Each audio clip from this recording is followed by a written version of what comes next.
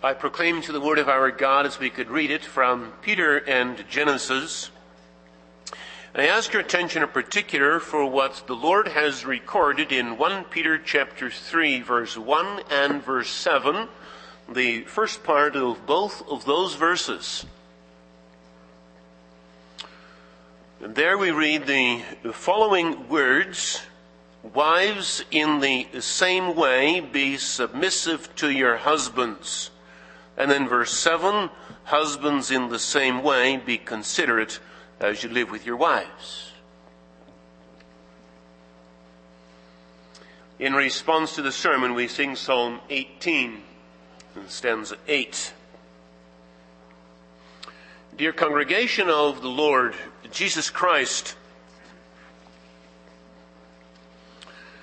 we've just had around the globe the 100th anniversary of International Women's Day. And then we're told women's rights have come a long way in the last century, also in Canada. And we're also told we've still got a long ways to go. We open this morning the Word of our God and read from 1 Peter 3. And yes, Peter says much here about women and men, wives and husbands. International Women's Day, and all the questions and the philosophy that comes with that.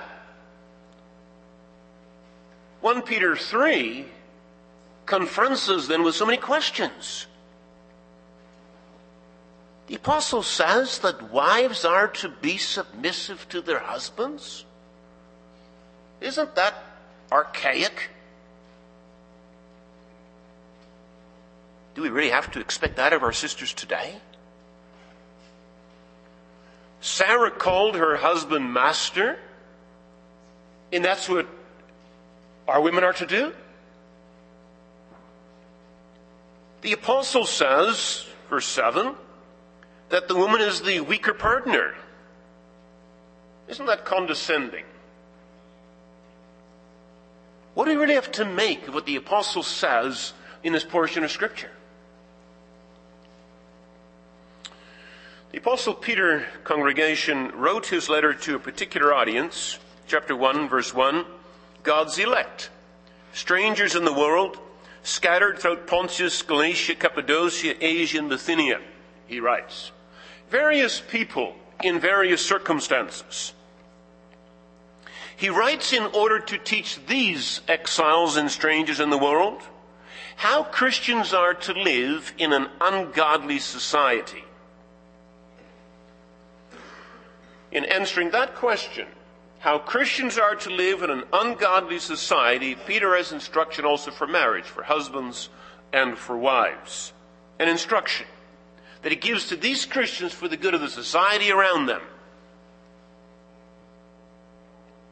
I summarize the sermon this morning then with this theme: a biblically built marriage catches the world's attention.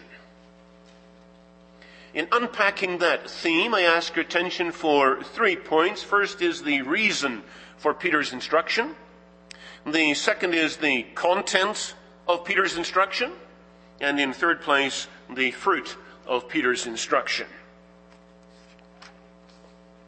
We need to notice, first of all, congregation, that the passage from 1 Peter 3 about wives and husbands is not an isolated passage in Peter's letter.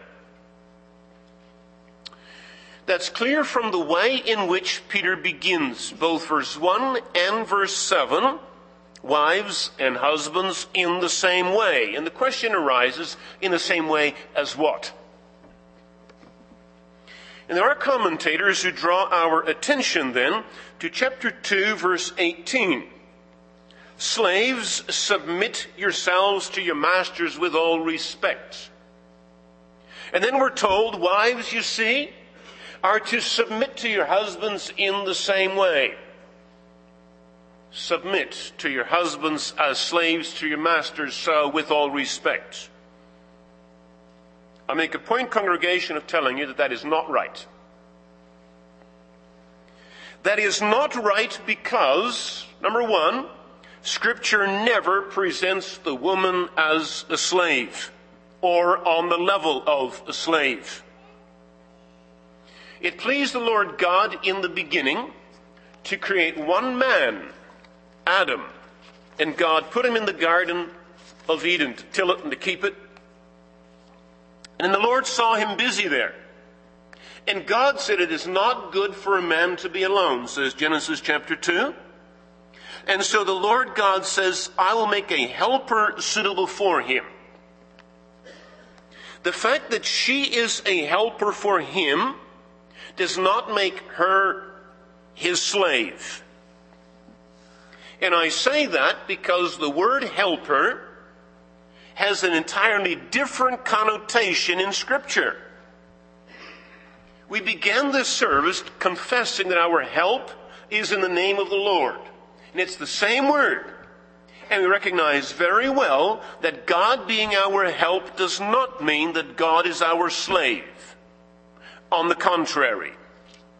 No, the picture of Genesis 1, I'll come back to it later, Genesis 2, is that of the two, Adam and Eve being one in heart, one in being, a unity in the two of them, so that she is his helper, without whom he cannot live, and she receives her purpose in him. That women are regarded as slaves is what you get when you disregard the biblical instruction of the beginning. And a classic example of that disregard and the resulting difficult position of women is what you see today in the Middle East. But there's a second reason why I say that the reference cannot be to 1 Peter 2 verse 18, that wives are to submit to their husbands as slaves to their masters. Because verse 7 of our chapter says husbands do it in the same way. And we understand quite well that Peter is not telling husbands that they're to be slaves of their wives. So what then, congregation, is the reference? Wives, in the same way, be submissive to your husbands. And husbands in the same way. What's the reference to? And it is, congregation, to the first word that we read from Peter this morning, in chapter 2, verse 11 and 12. Peter wants to give his readers instruction how to live in a pagan world. And that instruction is caught in verse 11 of chapter 2. Dear friends, I urge you as aliens and strangers in the world to abstain from sinful desires which wage war against your soul. Live such good lives among the pagans that though they may accuse you of doing wrong, they may see your good deeds and glorify God in the day he visits us. That instruction, how the Christians to live in this world, the apostle unpacks in various social settings. Chapter 2, verse 13 and following, he unpacks this theme in relation to government, in relation to authority. Chapter 2, verse 18 and following, he unpacks the same theme, slaves in relation to masters. We would say employees in relation to employers. How do you treat your boss? How do you do your job? And the answer is, you're aliens and strangers in the world. As you do your work, abstain from sinful desires which wage war against your soul.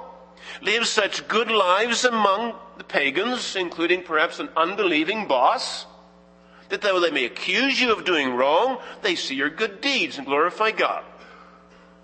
Well, now the apostle unpacks the same thrust in relation to wives.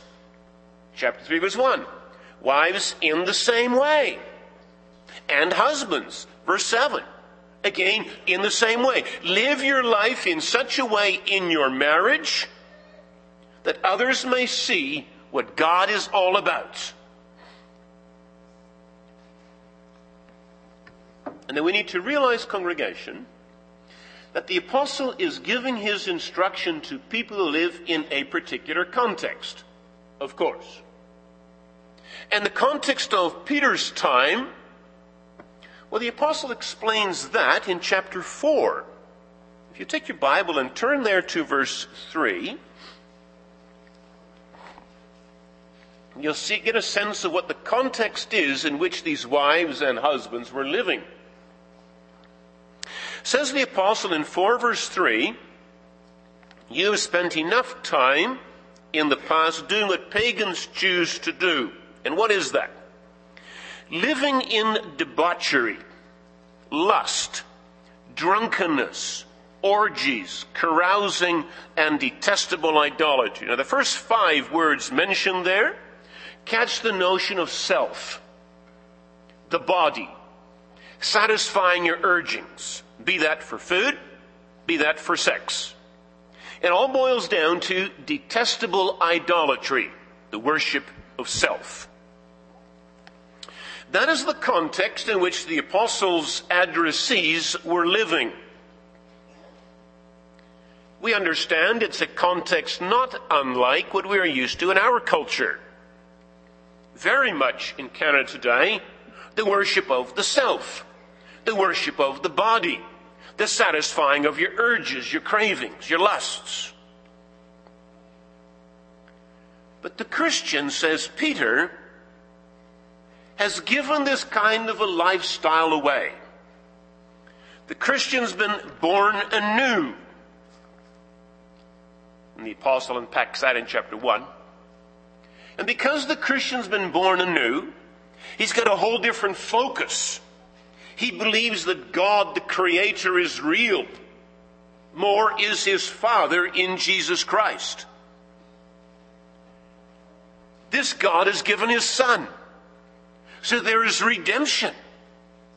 This life then is not as good as it gets.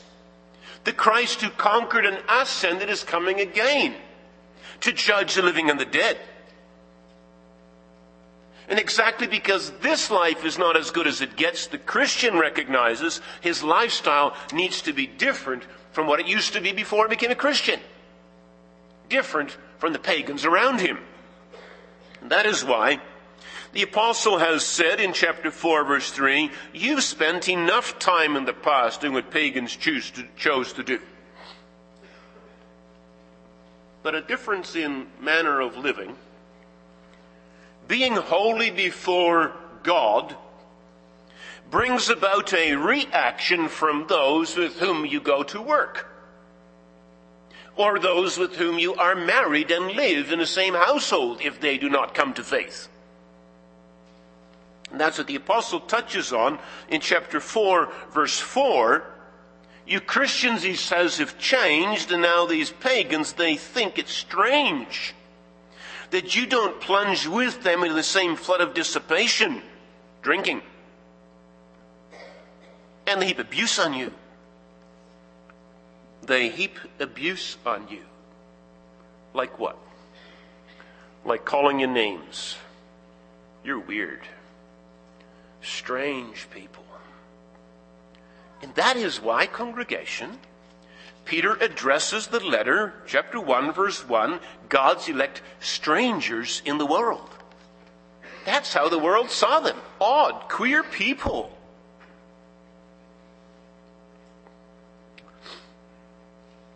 Now, it's one thing, congregation, to say to a Christian, don't do this.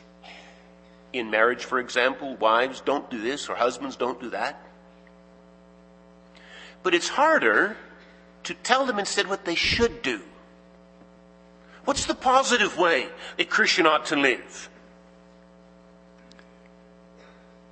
Peter has said, chapter 2, abstain from sinful desires, and then, verse 12, live such good lives amongst the pagans that though they accuse you doing wrong, they may see your good deeds. Now, what does that look like in marriage?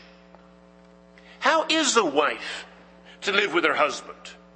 How is a husband to live with his wife? And that's what Peter wants to address. Why I'm telling you all this by way of introduction, really. We need to but fix in our minds, congregation, that Peter is not saying in our chapter all there is to say about Christian marriage.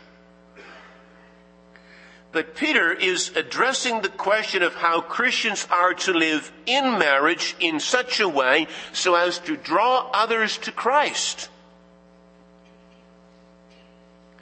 The passage we have in front of us has an evangelistic, an apologetic motif. Peter's eye is on the outsider,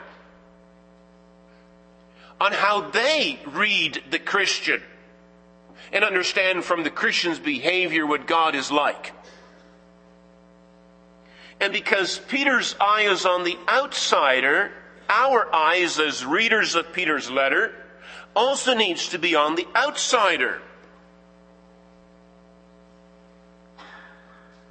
And then, yes, our country and our world remembers the 100th anniversary of International Women's Day. All right then, how will the outsider in today's culture read you so that you get to be a clear spokesman for what your God is like? That's the question Peter's addressing here. That brings us to our second point, the content of Peter's instruction. The apostle addresses wives first and husbands second, and so I'll do it in the same way. The wives that Peter addresses, congregation, were married, or some of them were, to unbelieving men. That's chapter 3, verse 1. Wives, in the same way, be submissive to your husbands, so that, if any of them do not believe the word, they may be won over without words by the behavior of their wives.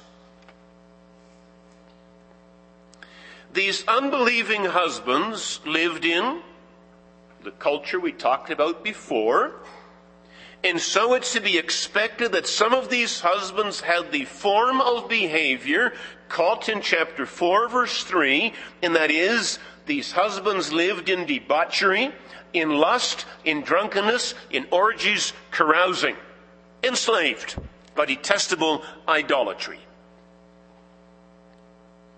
We understand for such a Christian wife, in that kind of a home, that's hard work. And then we wonder, what is Peter's advice to such a woman? What his instruction is? Moved by the Holy Spirit, beloved, Peter says to such a woman, be submissive to your husbands.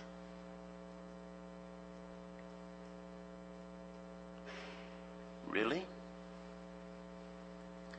That's what Peter says. And he has to say that because that is the revelation of the Lord God. I mentioned already what the Lord has revealed in Genesis chapter 2 about Adam and Eve. She is his helper. He is her head. That is the divine ordinance of God, underlined and stressed in page after page after page of Holy Writ.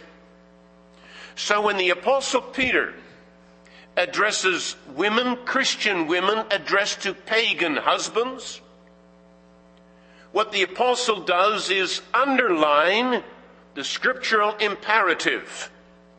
Wives, be submissive to your husbands. We find it intriguing and perhaps a bit disturbing. Ought Peter not to urge these Christian wives to stand up against their unbelieving husbands? Wouldn't that be the better way to go? Because after all, these unbelieving husbands shouldn't oppress their wives.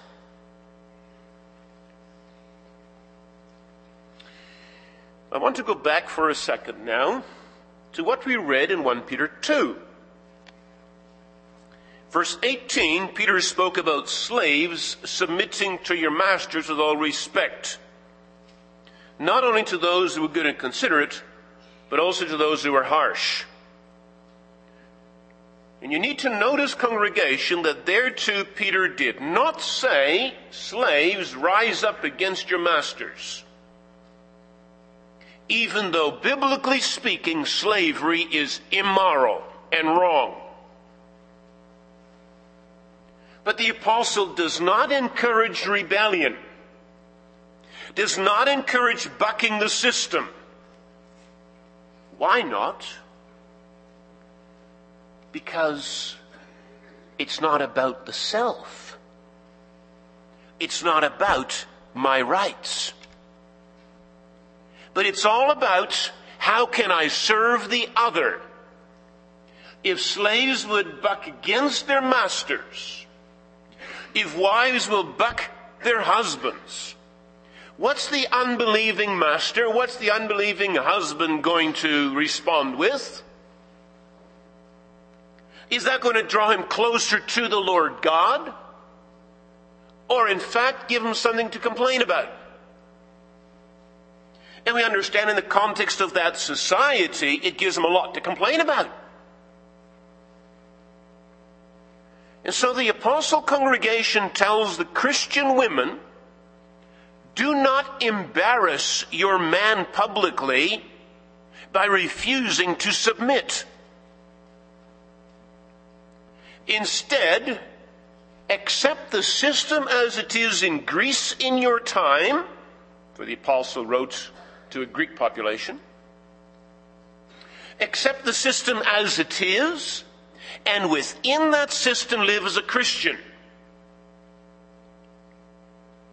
And we understand that's the principle valid today still. In whatever system Canada today represents, here live as a Christian. Now, how do you do that? Peter draws it out for his readers. I refer again to chapter 4, verse 3. That whole emphasis on the body, right? Living in debauchery and lust and drunkenness and orgies and carousing. There's an emphasis on the body and therefore on dress. How do you clothe yourself? And then Peter says, but you Christian ladies are different.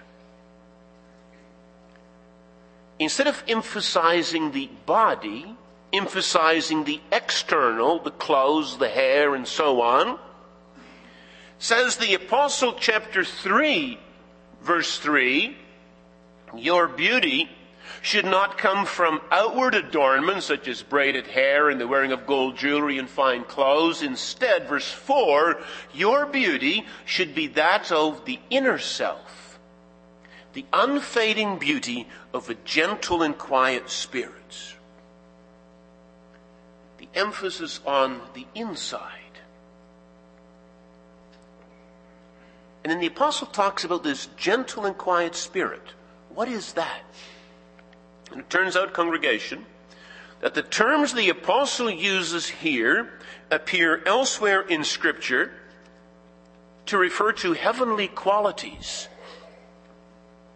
Our Lord Jesus Christ in Matthew chapter 11 said to his hearers, come to me, all who are weary and burdened, and I will give you rest. Take my yoke upon you and learn from me. For, says Jesus, I am gentle and humble in heart. And there's the same word, that gentle and quiet spirit. You find the same in the Sermon on the Mount. It says Jesus, blessed are the meek, for they will inherit the earth. Same word, the meek. The Apostle Paul mentioned it again as the fruit of the Spirit. The fruits of the Spirit are love, joy, peace, patience, gentleness. We understand these words. Heavenly qualities that flow out of entrusting oneself to the Lord's care, and so being at peace within oneself, and that peace within oneself express itself to others in gentleness, in humility. The example of our Lord Jesus Christ needs mention here. The apostle ended chapter 2 with speaking about how Jesus Christ suffered on the cross. Verse 23, when they hurled their insults at him, he didn't retaliate. When he suffered, he made no threats. Instead, what did he do? He entrusted himself to him who judges righteously. He gave it over to the Lord. And so our Master, our Savior, could exude a spirit of gentleness, of humility, of meekness, even as he suffered unrighteously at the hands of his oppressors. And this, we understand, is Psalm 62. In God alone my soul finds rest, for in his faithfulness I trust. And Peter says, you wives, you live with ungodly men, pagans, do exactly that. Entrust yourself to your God. And so, a gentle and quiet spirit. Focus on that. And we understand, is it not, congregation, that spirit speaks louder in persuading the husband of the truth of the gospel than endless gold and clothes and fine hair. The beauty of the heart, not of the body, is what lasts. The beauty of the body is passing. We all recognize that. A 20-year-old becomes a 40-year-old and gains a lot of weight and a lot of flab. The beauty of the body is passing. But the beauty of the heart, that's what can grow and become ever more beautiful as the months and the years go past. We understand then that this beauty of the heart is what fathers and mothers are to press upon their daughters. The point ultimately is not what do you look like in the mirror, but the point ultimately is what you look like before God. What sort of a heart do you have? And so this too is what we parents need to impress upon our boys. What are our boys to look for? A girl with outward beauty or a girl with beauty of the heart?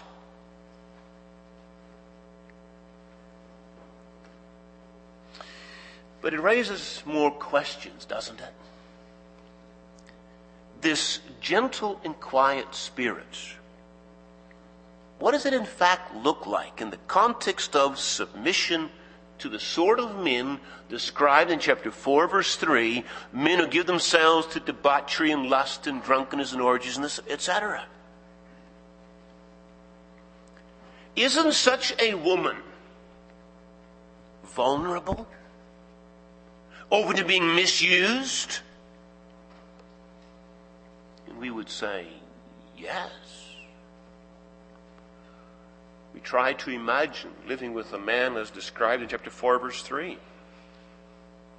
And we say, I wouldn't want to be married to a man like that. Insensitive, callous husband. Bit of a brute. And I've got to submit.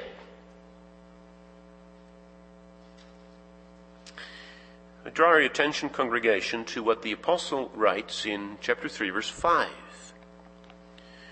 He speaks about this unfading beauty of a gentle and quiet spirit, and then adds in verse 5, this is the way the holy women of the past who put their hope in God used to make themselves beautiful.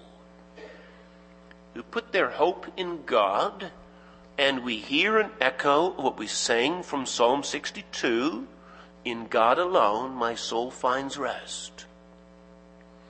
And the apostle mentions an example. Verse 6, they were submissive to their own husbands like Sarah, who obeyed Abraham and called him her master. Abraham, we know him as a godly man, a man who walked close to God. We also read together a portion of Abram's history from Genesis chapter 12. He'd come into the land of promise and was scarcely settled there and found there was a famine in the land. So what's he to do with all his possessions? How's he to care for his family, his wife? His decision is to go to Egypt. There he understands his food. But there's the question. Is Egypt a good place for Abram to take his wife? Abram himself, congregation, recognizes it's not a good place to go. After all, verse 11 of Genesis 12, as they were about to enter Egypt, Abram said to his wife, I know you're a beautiful woman. When the Egyptians see you, they'll say, that's his wife, they'll kill me. They'll let you live. They'll kill Abram. Why? Because Abram says, they'll want you. And what do they want her? If they're going to go so far as to kill Abram, what do they want her for? We understand they're going to abuse her.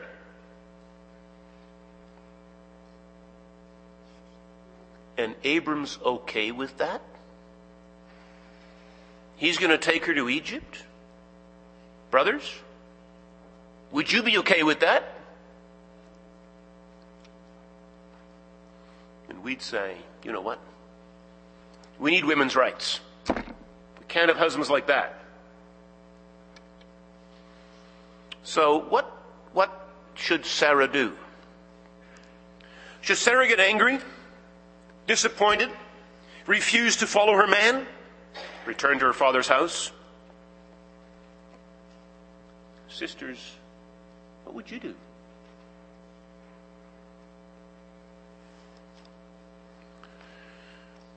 The Apostle Peter tells us what Sarah did. Says he in chapter 3, verse 5, she put her hope in God.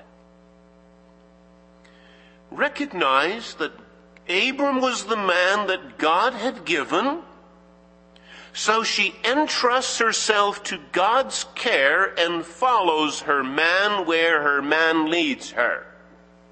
That's the points of verse 6. Sarah obeyed Abraham and called him her master. In her deeds, she obeyed, she followed, she went. And that's to say, says Peter in verse 6, at the end of the verse, she did not give way to fear. Result? Yes, they got to Egypt.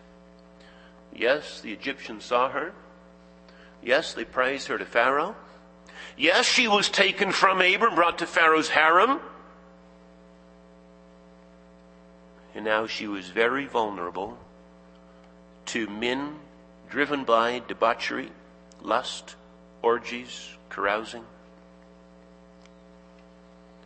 And we would say, obviously her confidence in God is misplaced. Psalm 62 isn't true. She couldn't sing it. You can't sing it.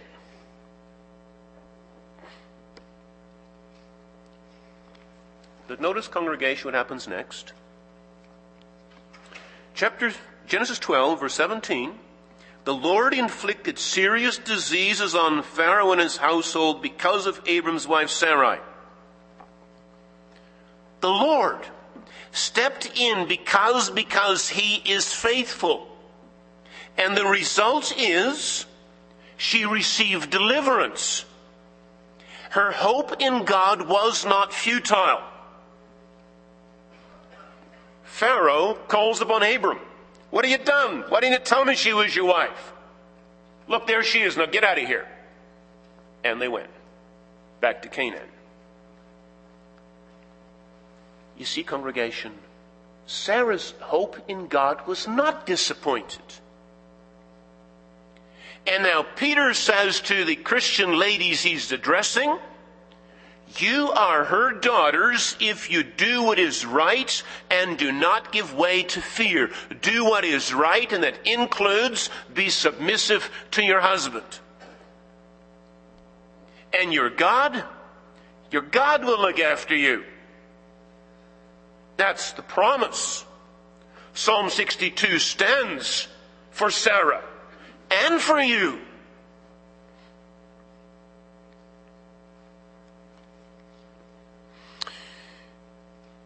The apostle moves on to address also the Christian husband. How is the husband to treat his wife? As a slave? As a thing? As property? Source of entertainment? It was the habit in the culture Peter's addressing. Even in some way as it is the habit of our culture, she is a source of entertainment. But Peter says to the husband in the same way. Remember, you're aliens and strangers in the world. Live in such a way that others see your good behavior and glorify God. Husbands too, be considerate as you live with your wives. Be considerate, says our translation. The Greek has lived together according to knowledge.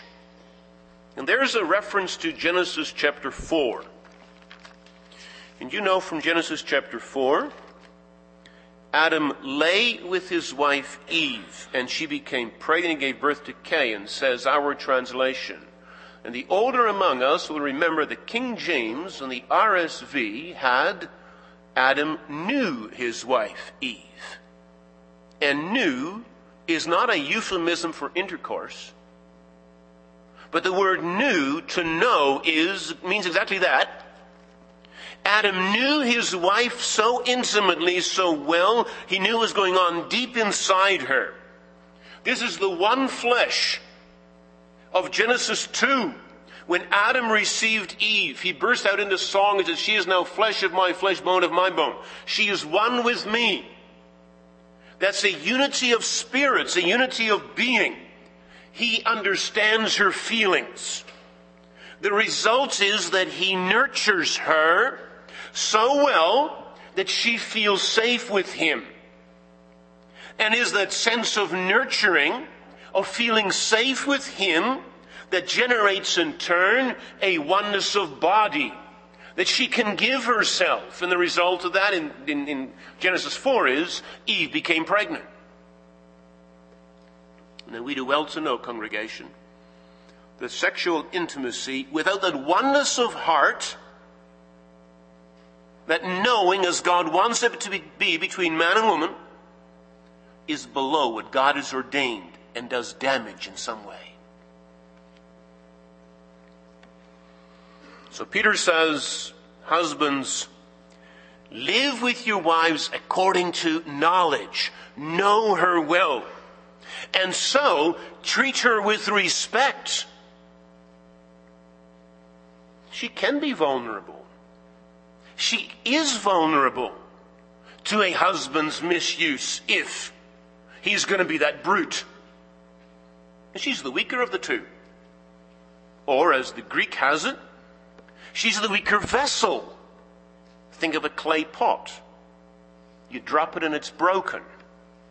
What would have happened to Sarah if she'd become Pharaoh's trophy? We understand. Something would have broken badly, deep inside her.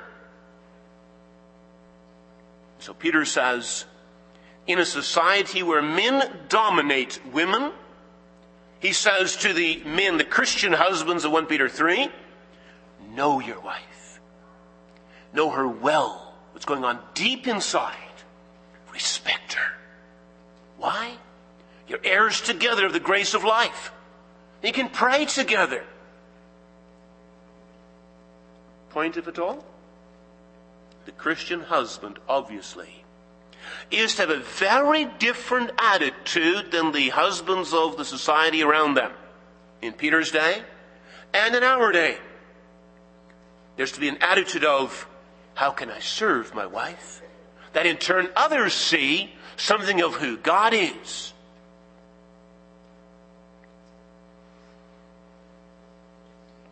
And so we're at our last point, the fruit of Peter's instruction. What congregation do you think had to change amongst Peter's readers?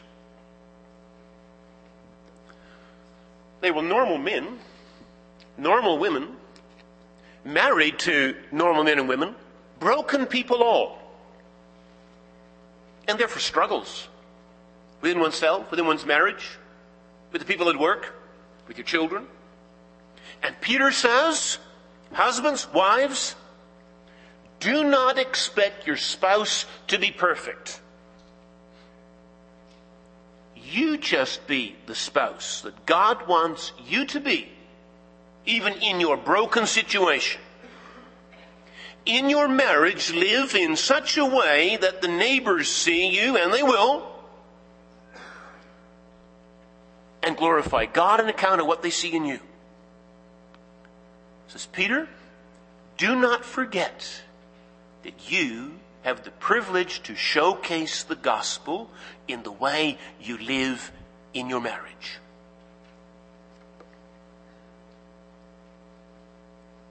What it means for us?